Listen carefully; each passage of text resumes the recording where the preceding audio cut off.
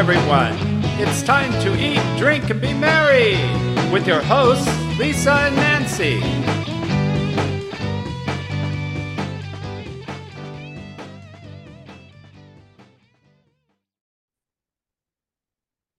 Hey, everybody. It is the first Wednesday of the month. It's April, and that means it is time to have our Wine Time with Peggy podcast here on Big Blend Radio's Eat, Drink, and Be Merry show. And, you know, we love this time because Peggy always tells us what's going on in the vineyard, and the vineyard of her company, LDV Winery, that she runs with her husband, Kurt, is based in the Chiricahua foothills in southeast Arizona. It's a beautiful region, especially this time of year. It's a good time to go. Their tasting room is in Scottsdale, Arizona. So you can go to ldvwinery.com to see everything we're talking about. But we always get to hear what's going on in the vineyard, which is really fascinating. She teaches us wine terms that Nancy and I never know what is she talking about. There's big words. And always we talk about wine pairings and what's going on at the winery itself, because apparently a lot of bottling is going on, a lot of wine's coming out of there. So it's an exciting time. So welcome back, Peggy. How are you? Thank you. Doing wonderful. It's they say it's almost spring, but it's still a little chilly in Arizona. Of course, not where you are. Yeah. Well, you know, by the time this airs, we'll be in Texas. So we're hoping it'll warm up. So yeah. So we'll be like, yay, we're in Texas. Yeah. So that West Texas, which I believe they have wines in Lubbock. Yes, they do. Oh. Yeah. Do you like Texas wines? Well, I haven't tasted a lot of it. And so I think it's getting better. You know, I think in Texas, the big issue right now is defining what's a Texas wine. Because for a long time, they imported grapes from California and other places, and then put labels on it and called it Texas wine. So there are now kind of shifting in the industry. It's grown tremendously. The Texas wine industry is huge. And but now they're growing the right kind of grapes that fit within that terroir. And I think it's changing and growing and evolving, which is exciting for them. It is. We've gone to a couple wineries, actually more in Northeast Texas. We went to one, but you know, it's something that people find surprising because wine in Arizona and Texas, people don't always think that you're going to have wine in the desert Southwest. Right. And it's shocking because that's where the original grapes came from, is in an arid region. So it makes sense to grow them in the desert because they're a low water use crop, and they do phenomenally in this climate. Okay. So speaking of that, I know it's been a wonky year. This winter has been wrecking havoc for everyone. I mean, even yesterday I was looking, it was snowing in Santa Fe, and I'm like, what is going on? California right today as we record is getting nailed again. I mean, we're getting snowed in Wisconsin, but that's okay. If you just make sure you have enough wine, if you're going to get snowed in, then Correct. Everything is fine, right? Correct. And dogs and cats always help too, and beautiful views. So we're all good, but what is going on in the vineyard now? Because it's like last time you're like, this is a scary time of year right now with the weather. How are things going? Well, you know, we've had a lot of moisture this year, a lot of rain. We did get some snow in the vineyard, which doesn't hurt the plants at all, the vines at all at this time of year. But I think it was March 16th, 15th or something like that. We had what's called sap flow. So remember last month, I think I was talking about the little fuzzies that we were starting to see on the vines, which is the first visual basically of the vines starting to wake up from their dormancy from the winter months. And so the next thing is where those little popcorn, little fuzzy things were, you start to get sap flow, and it's little droplets of water start coming out of the vine. And that is really the announcement that, hey, we're waking up. We've had some warm afternoons, warm days, and the ground is warming up. So we're waking up. However, the scary part is bud break is soon to follow. and we could have another frost. We could have, especially this year, how crazy the weather was, and that is problematic. If we have bud break and then we have a frost, we could lose those vines. We don't want you to. No, exactly. So it's a exciting time in the vineyard right now, but it also is a nerve-wracking time with bud break coming too soon. I mean, it's on schedule. But this is weather year. It's crazy. So who knows? So fingers are crossed. Well, I know, because you look at the weather and you think you plot. I mean, I'm one of those people that look every hour kind of thing. I'm just fascinated, but I'm not running a vineyard. And for you guys, that's like, this is dollars and cents. For me, it's about safe travel, really, because you have to know what you're driving into. I mean, even getting to Wisconsin, we missed it. We were in Chicago area and we missed it by an hour, got here, and within the hour, boom, so I time it to we got to get, be safe. But for a vineyard, you guys have to have all eyes on the weather, right? And kind of all the time. My husband is constantly has several different weather channels programmed and on the television all the time. Of course, we have a pretty sophisticated weather station on the vineyard, so we can get real-time information of what the weather is like in the vineyard, which is so important year-round. To watch exactly, yeah. So okay, so I'm fingers crossed. Everybody, just whenever you have a sip of wine, just put good vibes onto the vineyard. But on the other side, I've heard that you're still bottling more. Last time you were on the show, you were talking about, you had this abundance. So, some things are really good when you have abundance, right? Right, exactly. Yes, we're still bottling like crazy. We, I think I talked about the 2017 wines that we extended their aging process on them. So some of those wines have been aging for 70 months in barrel. And what's exciting is we're finally bottling all of those reds. And oh my gosh, it's been a fun experiment because the wines are phenomenal. Absolutely, oh my gosh, phenomenal. That's awesome. Yeah. So we did not rush those to the marketplace, and now they're ready. We're bottling them, getting all the labels for them. So hopefully we'll start rolling them out next end of April, May. We'll start rolling out some of those 2017 wines. We have the first one out on the marketplace at the end of this month, which is our 2017 Syrah. And I think it's one of the best wines we ever made. I want that. That. Now, see, this is in time for Mother's Day. I'm just saying, for everybody. Okay, when does your shipping stop? This is an important question. Absolutely. So it stops in late April, maybe mid-May.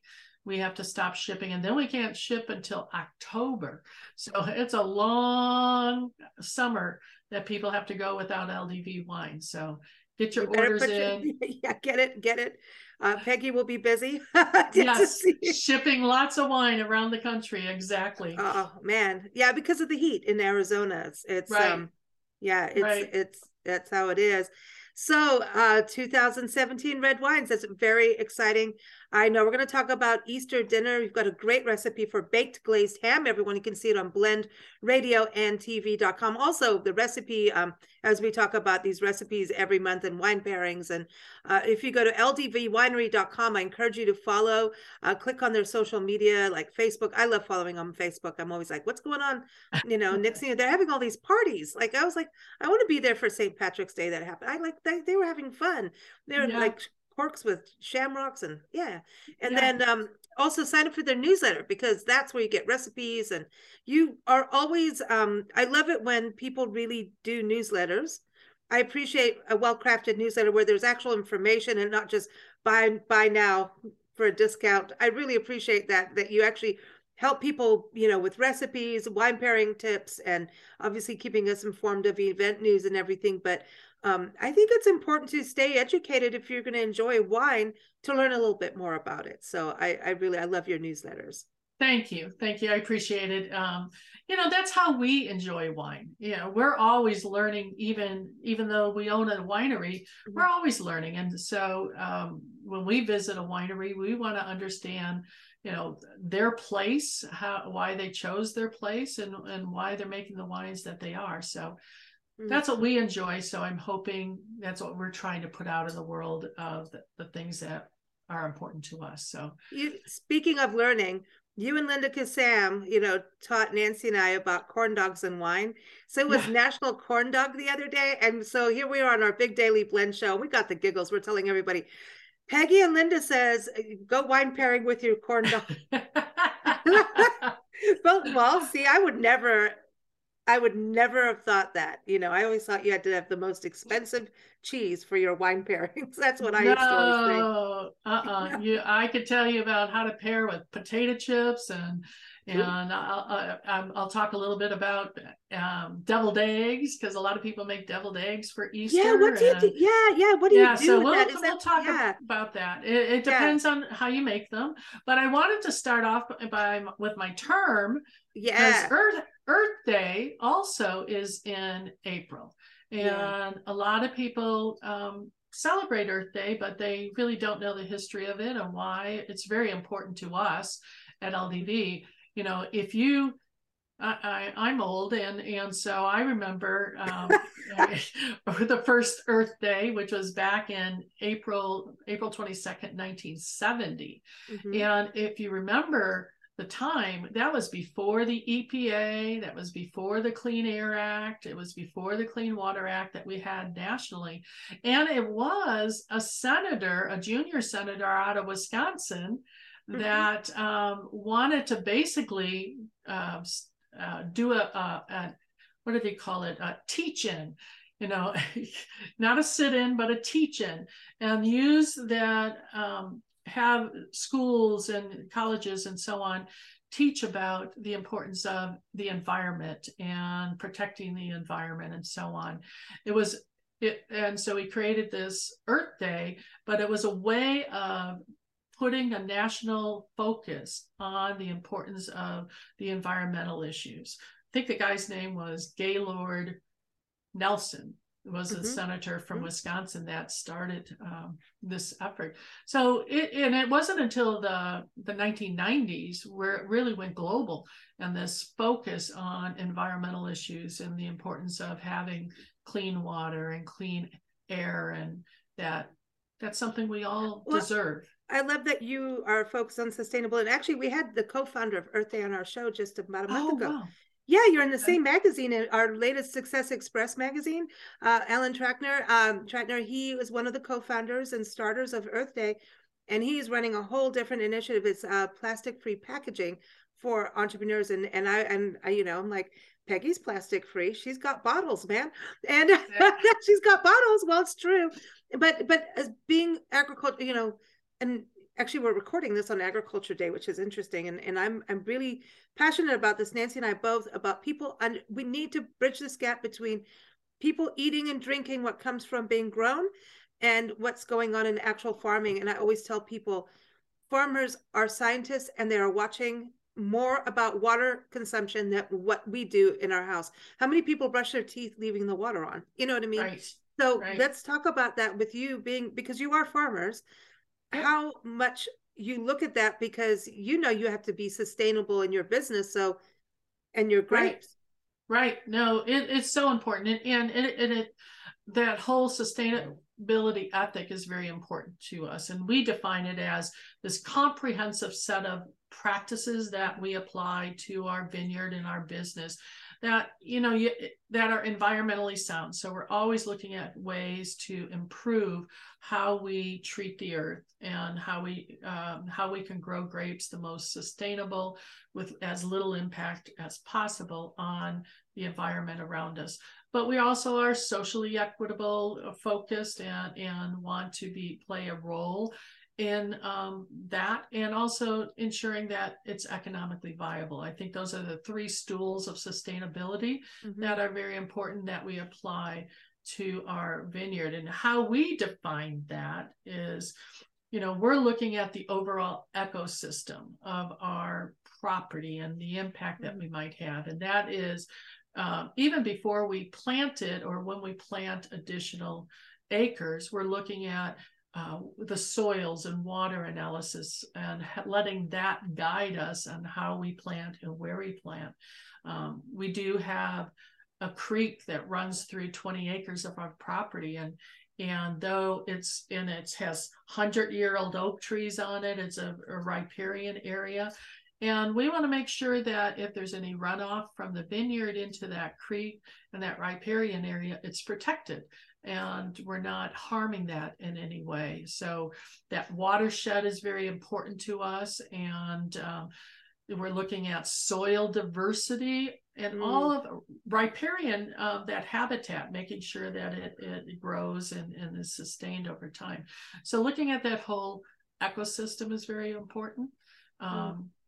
As part of our sustainable practice. When you talk about that, the more you're healthier your soil, the better for the grapes, right? Oh my gosh, yeah. Yeah. Soil health, I think, is one of the most important issue for us, but it is a global issue, and we should all be concerned about ensuring that we're protecting our soils and managing our soils over time. And for us, that means doing analysis. We do it pretty much several times a year. So after harvest and before the vines go dormant, we do a very thorough soil analysis of our vineyard to really determine what kind of what has been leached out of the soils in terms of the minerals and so on because of the harvest and the growing season, so that we over the winter can augment those soils over the winter time. But during the growing season, we start testing monthly to determine the health of those soils, because that is number one to us, is maintaining that soil viability, and so that we can add whatever minerals or so on through the irrigation system during the growing season.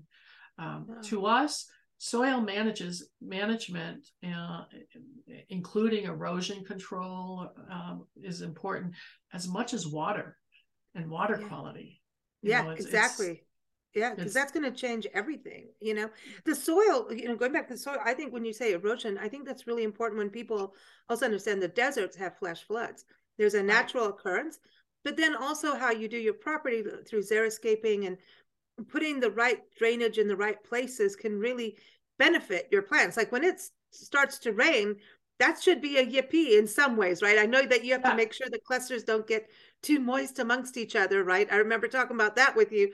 But having natural water is a really beneficial thing, Absolutely. There's nothing like Mother Nature's water on a vineyard instead of just irrigated water. But the way we selected our property and the soils on our property and the way we laid out the vines so that there is such a nice, easy slope that goes to the creek side that I had mentioned to you. So we don't have this flash flood of water that comes through our property, because we laid out the land and monitor that very effectively. So after one of those huge monsoon rains in the summertime, we can get in our vineyard in a half hour because the soils have soaked it all up, or it's drained very gently off the vineyard. So it's just careful farming, and thinking those things through is critical. I think that, and you can taste the difference too, right? It's not just about it's I don't think it's people think chaos management, no, it's about really putting your stake in the ground, literally, right? You have a lot of stakes in the ground, but also it's like if the soil is good and the water is clean, the taste comes through. It is a huge difference, It is. And it's nice that you're keeping the landscape, because your area's got like ancient history and and the natural beauty. I love your area so much. I know. I do. Every time you just start talking about it, I'm just like, oh, I miss it. I miss it. I love it out there so much, So I love that you're sustainable. The other part in sustainability is vegan. So I know a lot of people are vegan for, cultural beliefs and also religious beliefs, for health reasons. Some doctors will make people like, you're going to be vegan. They're like, oh, heck no. But yeah, you're going to, and then find out you can do it. But you're also vegan wine. And I think that's what people go, well, isn't it vegan just because, but a lot of people are vegan because of the environment. Right. So I think we should touch on that, speaking about sustainability. Absolutely. And it's not just how you make the wine. And we've talked about that, putting additives in the wine that might be products or not plant-based products that you might be adding to your wine. But it's how you grow your grapes or where you get your grapes. Because we don't even use manure in our vineyard. Because if you use manure in the vineyard, it will have some of that trace left in the grapes and ultimately in the wine. So we don't even do that. So we're very careful on what we put in the vineyard, because it will translate to how the final product, which is the bottle of wine. And we don't do any of the additives that to clarify the wine, like egg products or proteins that you add to the wine to help clarify it. We don't do that, because in our opinion, what sustainability means to us is from grape to glass, that entire process. And so we're very careful on what we add in the vineyard, and also in our winemaking style is very important to us. And you're bottling because you like cork. We like cork, natural product, but we also have even our packaging that we ship our boxes in. We don't use that styrofoam kind of wine packaging. It's 100% biodegradable materials that we ship in. And we're very careful in our winery on recycling and what we use to minimize our impact on the environment. It's important. I love this, because it's really something we all have choices as business owners and regular people. Do we buy this or that? And it's a choice that we can make. And I think if you want to make severe impacts in what is happening in the world, you can vote by your dollar. Really? Absolutely, you can. Absolutely can. We're not getting into campaign contributions, but that's a whole other show we don't want to do. But I'm just saying, you can vote by, if you want change, it is about what we personally make choices for. Like if you want to be vegan, then buy vegan wine and buy from a company that is making wine that is, the full package. So that's something that as you do things, you always go, is this sustainable or not? Is that like kind of the Q&A that you look at before you do things in the winery? Yeah, absolutely, it is. And we're always conscious about our sustainability ethic. But we're also making a product, and we're also trying to produce the highest quality wine as possible. And thank goodness we're able to do that as well as be sustainable. However, we are not organic certified, and that's one of the other terms. I mean, I think people need to know what the definition of sustainability is, which is the way it's what we do, trying to protect the environment in our little way. But organic really is going maybe a step further in terms of ensuring that everything that they do, even the additives they may be adding to the wine, are organically grown, or the things that they're adding to the vineyard are organically grown, and they're free of any GMOs or sulfites or preservatives, and which, we do add sulfites to our wines, and sulfites appear all around us, obviously, but we do it because we want our wines to last and sit on a shelf. And see, now you don't need to put sulfites in for Nancy and I.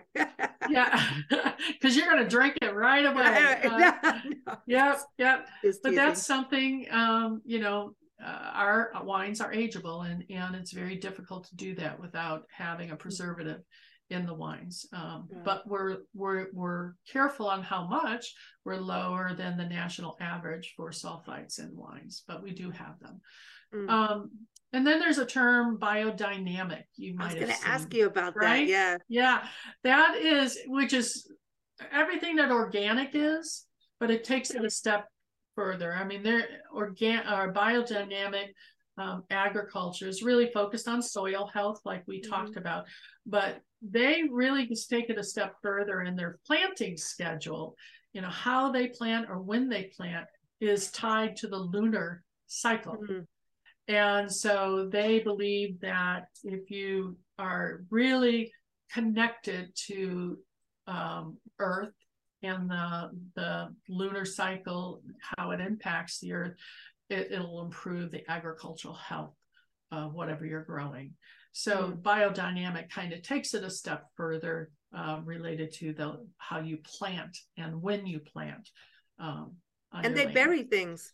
They bury things like horns and stuff like that, as a way to increase the nutrients in the soils, I believe.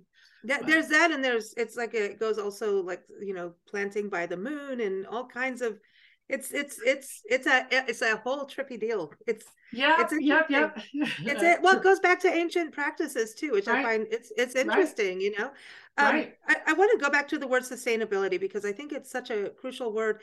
And when you say sustainable or sustainability, first thing people think is the environment, which is really true. But to take it in full context too is, if you're going to have a business, you need to be sustainable. So you're there, someone buys into your wine club, you need to be there to have the wine get delivered at 3-4 months, whatever. And sustainability goes hand in hand. It's about sustainability of the environment, is sustainability of us as a human species that is coexisting with all these other things on, animals and birds and things on the planet. So I look at it as this, it's all one, it's all connected, right? So sustainable is huge. It's a huge word. Yeah, and it goes, for us, it goes to our, how we treat our employees and people in our community, and that we're connected to them, and it's tied to our financial feasibility of us being able to be here generation after generation, still producing a great quality product, as well as maintaining the environment where our grapes are grown, and that we're continuing to be able to employ people in a socially responsible way, that they have a living wage is important to us, that type of thing. So it's much broader than just the land. It's our philosophy on how we do business, I think. Tell everybody about your logo again. Yeah, and so it is really embodied in our 3 circles, which is part of our logo, and our tagline, Earth's fruits come full circle. So everything goes back into the land. So and it's honoring the past, the present, and the future. So it's very important to us. Yeah, I love that. I love it. I love that you're forward thinking too, that it's, the land stays good. So, you're keeping the land good for the next generation, and people are going to learn how to make wine. Right? Yeah, that's absolutely. Awesome. Or, maybe a next generation doesn't want grapes, but we haven't ruined the land. So we haven't destroyed the soils. We haven't. That's a good point. It could come, someone might want to tear up the grapes and put in apple trees or whatever, or just let the land go back to natural. We will not have destroyed it. It will be able to do that. Generations after generations. This place will remain special, and that's what's important to us. It's really hard to do too, because you still have to build on a property. And I remember we got our place in 29 Palms, and we couldn't grow anything. We put fertilizer, we had to put fertilizer down. We put all wildflower seeds in, and we got these little teeny little plants because the soil was so bad, and we amended the soil. But the people that had this house before us never amended their soil. So it had all these chemicals from the actual building of it. And I know you understand that from being city planners and everything too, is that environmental thought beforehand. And I have friends who are biologists and work with engineers and everything, and looking at water quality and everything. I said, well, when these big developments come in, like environmentally they're doing this and this, and she goes, well, yes, but if nobody talked to them and had that forward thinking like what you and Kurt have for your company, the engineers aren't going to do anything until someone says, hey, by the way, we want to preserve this river over here, now design around that. Engineers will go, okay, we'll design around that. I don't know. Yeah, you did all possible. That. Yeah. But this is what these conversations are so important about, is just having that thought, that thought process. And I think what you're doing as a company is so, it's something people can listen to, learn about, and go, hey, what am I doing with my company? How am I running my house? What am I doing in my own garden? Am I putting pesticides in my garden and then letting my kids and dog run around and letting the birds eat from plants that have poison on them? So there's all of those values that you really put in the forefront, which I appreciate. But now let's talk about food. Awesome. Food pairings. So I know Easter's just a couple days away, but then there's all these holidays. You've got a great recipe for baked ham. But let's talk. You said egg. Doing the deviled eggs is a big deal, and these deviled eggs are served brunches. They're served during even 4th of July and things like that. And I mean, a good deviled egg is good, and isn't it because you've got the earthy kind of sweetness of it, but then if you put an olive or a pickle with it, now it's got that little salty. So let's talk about what wines to go with that. Eggs are a tough wine pairing. It's like asparagus or artichokes, that they're tough to pair a wine. If you're going to choose an all around wine to go with an egg kind of dish, deviled eggs or eggs Benedict or something, go to your favorite champagne or cava or prosecco. That's like the go-to. Okay, that's the basic. If you're going to brunch on Easter and you want to do eggs Benedict, that's probably what you should drink with it. But or some kind of sparkling rosé would be a nice wine. But if you're doing deviled eggs, let's say, and you make your deviled eggs with some bacon, or a lot of people use smoked salmon in their deviled eggs, then I would choose a sparkling rosé would be great with that, or a Chablis, a French Chablis would be nice with that. But if you're the kind of person that likes to put herbs like dill in the mixture, which is very common, or you mentioned earlier the salty olives or some kind of a pickle or something like that that adds that saltiness to the deviled eggs, then you want to go maybe with a Sauvignon Blanc. So something, or like one of our Viognier, our Sky Island Viognier, that's made Sauvignon Blanc style, so there's no oakiness to the white wine. It would pair beautifully with that herbs and the saltiness of it. But if you're doing like something more exotic, like mixing the yolk with a curry or different kinds of curry spices. Ooh, I like that. Yeah, and I've made them that way. And then you're into maybe a Grenache. So maybe into the red wine, or with a dry Riesling would be beautiful with that.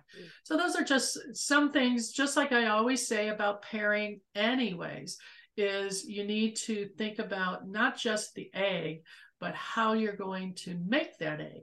What are you going to mix in it? And then that's what you pair with is the wittets that you made. Are you putting a jalapeno slice on yours? I like a spice. I actually use Tabasco in my, I put a little Tabasco and then some Hungarian paprika on top. I'm with you. I'm coming to hang with you. I like this. Now listen, I like a little slice of, prosciutto might be good on the egg. I'm just saying, I know we're getting to ham, but a little, sausage with the eggs, just a little slice. It's one of those things, have fun with. I mean, everyone I think there's the traditional deviled egg, which I think was from the 50s. All of our moms created it, and it was basic with some mayonnaise and some pickle relish and a little salt and pepper, and that was a deviled egg. That's the deviled egg I grew up with. Yeah. But now you can be so creative with them and have fun with it. Yeah. This is one thing I don't have a good recipe for how to make the deviled egg so it's easy to peel. I have tried every single recipe, and sometimes it works, sometimes it doesn't. You know what? I think it has to do with if you're getting your eggs fresh from the farm, how long they've been, because then they're saying you don't put them in the fridge, you do put them in the fridge. Are they pasteurized? Are they not? How long have they? I think it's about the age of the egg, because I've tried them all too. It's like, all right, put them in ice water, then they're easy to peel. No, they're not. No. Yeah. No. And sometimes you get a double yolk. It's like the double rainbow. But no, maybe I'm just, because maybe I just smash them too hard. I don't know. I don't know. It's that is the pain of making deviled eggs, that's for sure. And I don't have a secret, a foolproof secret on how to do that. I like to crush the egg around them and then put them in dye, and then they can be tie-dyed eggs. That's it's like dinosaur eggs. You can color the eggs with red wine. Oh, now we're talking. Ooh. Or if you do get a perfect egg, that before you cut it to make the deviled egg, you can soak it in red wine, and it'll get this beautiful pink kind of, the white turns a pretty pink color, and then make your deviled egg. So have fun with that. Oh yeah.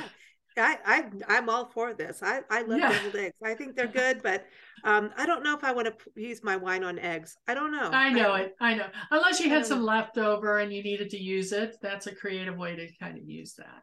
So no, mine is just enjoy it. Sip it while you're making the eggs, because you're going to need them. Because every time you mess up the egg, you go, okay, that's a new drinking game. Take another sip every time you mess up the egg. So the glazed ham, the baked glazed ham, I think that's iconic. And this is for dishes. I mean, this is Thanksgiving, Christmas, and just whenever. I mean, do people make ham anytime that they? I mean, it's a Sunday. I think it's a Sunday supper kind of meal, when you have the whole family coming over for dinner. It's a great way to grab a ham. And this is the traditional way that I grew up with eating a ham. And I prefer making a ham than going to, one of those companies that have the sliced ham already made. I think it's easy to make a beautiful glazed ham. So do it yourself. Start from scratch. So, get the recipe I have is for a 10-pound bone-in. And I think you definitely want a bone-in ham. It doesn't, and I call for a smoked, but either way. And, the glaze is simple, just with brown sugar. And I like to use a brown mustard as part of it, because I think it adds a little tang to it. And of course, this has wine as part of it, and it's okay to put wine with this. For some reason, it just goes better for me. And of course, it has the pineapple juice and pineapple slices, and I love cloves. I love the what cloves do to it. So I stud the whole ham with cloves after I kind of do my squares cuts on the ham, the fatty part of the ham. But no, I think the only key is when you're cooking it, and you want to get to the temperature, the internal temperature, till about 160 degrees. Make sure you don't put your thermometer on the bone or have it touch the bone, or that it's just in the fatty part of the ham. Make sure you insert it in the proper place so that you get a good temperature read of your ham. But and the other tip of this recipe is, don't pour the glaze over it at the beginning. Let the ham cook for a while, and then towards the end is what you pour the glaze on, and the pineapples and so on. Otherwise, you'll probably burn it, and you don't want a burnt ham, or cover it a little bit if you're starting to have the outside get a little burnt. So. Yeah, it gets too much too. I think it'll over sweeten it. It's very similar to what Nancy would do with corned beef. She Oh, cloved it sure. too, and she did bourbon on it too. Like, Oh, ooh, wow. yeah. Well, Nancy, yeah, she's like, come on, let's try this. But the mustard, it was that dark mustard, just did Yeah, everything. It just puts all of those senses together. So, what right. kind of wine would you be cooking with for this? Tell us about Absolutely, that because part. you have sweetness and you Mm-hmm. have saltiness in Mm-hmm. this dish. So that's what you're trying to choose the right wine to really pair with. And so a medium bodied red like a Grenache Mm-hmm. or a Pinot Noir would be beautiful. You could go a little heavier with a Syrah, which would be nice. Mm-hmm. Or a sparkling demi sec might Mm. be so not something really sweet, but a sparkling wine might be nice with this. It's spring. Yes, It's spring. I yes. know. I'm saying that. I'm going. I'm coming for you. I'm coming for you. However, I have some other tips about the Yeah. Easter basket, because Oh. I think Easter baskets are not just for Oh kids, no. so you want to have some desserts and you want to enjoy what might be in a Easter basket, or steal your kids, I don't care. But so typically in Easter baskets, they have things like the Cadbury eggs that kind of have that marshmallowy and right, and perfect with a Chardonnay.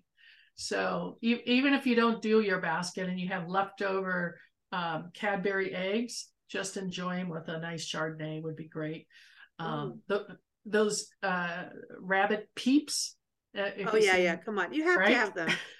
So when you do Sparkling a wine. basket, is this when you have it like if you have people coming over for dinner? Because I know you like parties, right? Yes, You do yes. one basket for everybody to dip into, or are you giving Oh, no, people no. individual baskets? Individual baskets. People don't like to share things like Oh, that. Yeah. because well, if you bring, there could be a fight, and we don't want a Yeah. food fight because she worked hard on the No. ham, and those Right. eggs are too tempting for a food fight. I'm telling you. Exactly. No, so they get to take home their chocolate bunnies and enjoy with a nice glass of rosé, or that chocolate Ooh. candy that might be in there with a Zinfandel or a Petite Sirah. That's I want them to take something home with them and enjoy it with some You know nice what? wine. The M&Ms have been dangerous. The Easter M&Ms with the Oh little peanut in goodness. there. See, yeah. Now I know that it's sweet. So wine Right. wise, it's been interesting what to pair with that. So I Right. have done it with like a Malbec because listen, Oh it's yeah. cold, and it worked. It worked. It Yes, worked that for would me. work. Yeah, Yeah, that would work. yeah, Absolutely. With a yeah. little chocolate and as well as the nut. Absolutely. The other thing on holidays, or people prepare desserts for Easter or whatever, cheesecake is a Yes. fun thing to try to pair wine with. So if it's a plain cheesecake, you might do a sweet Riesling with that Mm. cheesecake. But then again, think about what is over the top of it. Are you going to smother it with strawberries? Are you going to have some kind of blueberry compote over the top of that? Then you might want to change the type of wine that you pair that with. Mm. And Cheesecake is a really good idea, though. yeah, And strawberries are in season now too. and strawberries are in season, so Mm. definitely have fun with that. And then the other two desserts typically this time of year, carrot cakes. A lot of people, I have a Bring wonderful it. recipe for carrot cakes with Oh, a buttercream frosting on it. It's just wonderful. So with that, I would choose a German off dry Riesling mm-hmm. for that. You don't want something too sweet because that's a little bit sweeter and it Mm-hmm. has some spiciness to it. But Mm-hmm. carrot cake, I haven't had one in a long time. You But know that's what took me out of being vegan, right? Was a carrot cake. oh, was it really? Seriously, I'd been vegan for so long, and then I didn't do well with it because I started eating packaged vegan thing, and that didn't do good. Mm. But eating whole foods that you cooked yourself, I did really, really well. My body was healthy and everything.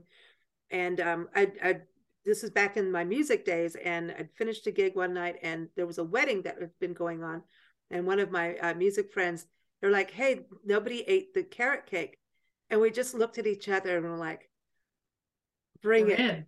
We Yeah. ate the entire cake between us. We had wine, but we were like, I'm like, I've been missing out. And it's only because really the eggs and Right. cream It wasn't like we Right. were eating a hamburger or something. No. But I would, that's it. I'm out. Yeah. Oh, Because that how I'll never wonderful. forget that carrot cake. And to this day, someone says carrot cake because especially when it's fresh, there's Oh the gosh. texture of the carrot. It's like It's this, yeah. oh, It can dude. be very the creamy. It have a Oh, creaminess to and it. it's fun for Easter because you could do a little carrot on the top. When people do that little carrot, it's Yes. cute. It's the Easter bunny. It's like, yes. Yes. Yes. Oh, and yeah, that's you could do carrots, baby carrots on the side with the glazed Right. ham. Come Yeah. on, we Oh, gotta. that'd be beautiful. Nancy Absolutely. used to make.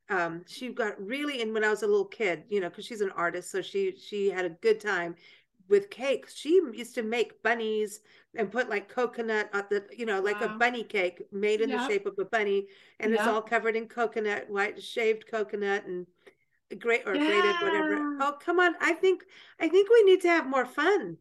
We You know, do, and we I we really should think so. make things from scratch. Is my, don't just go take the quick route and go and buy something. It's easy to bake a cake. It's easy if you just follow a recipe. I mean, baking, you do have to follow a recipe, and it is important to have the right measurements to it. Mhm.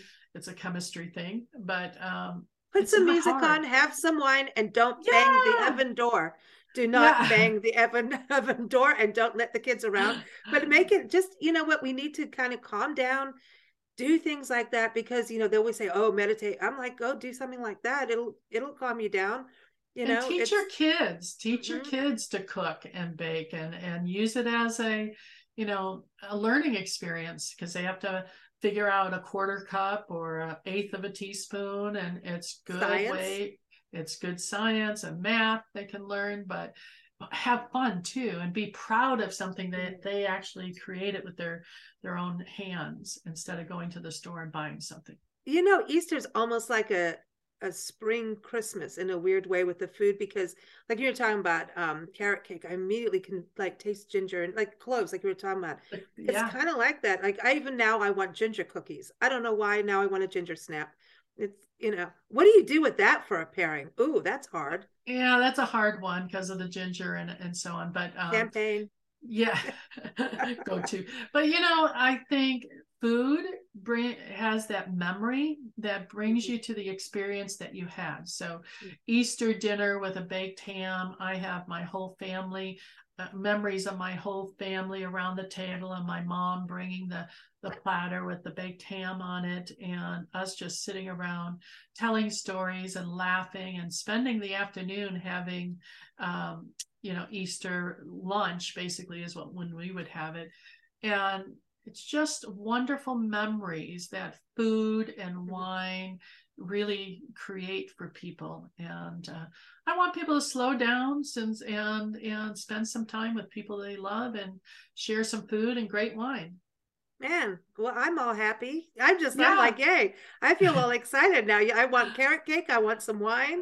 I want flowers. I want sunshine. This is like, I feel all excited. Yeah. Life is good, man. This is that's great. what that's what spring is all about, that renewal. Absolutely. Absolutely. I know renewal and rebirth and all of that. So Right.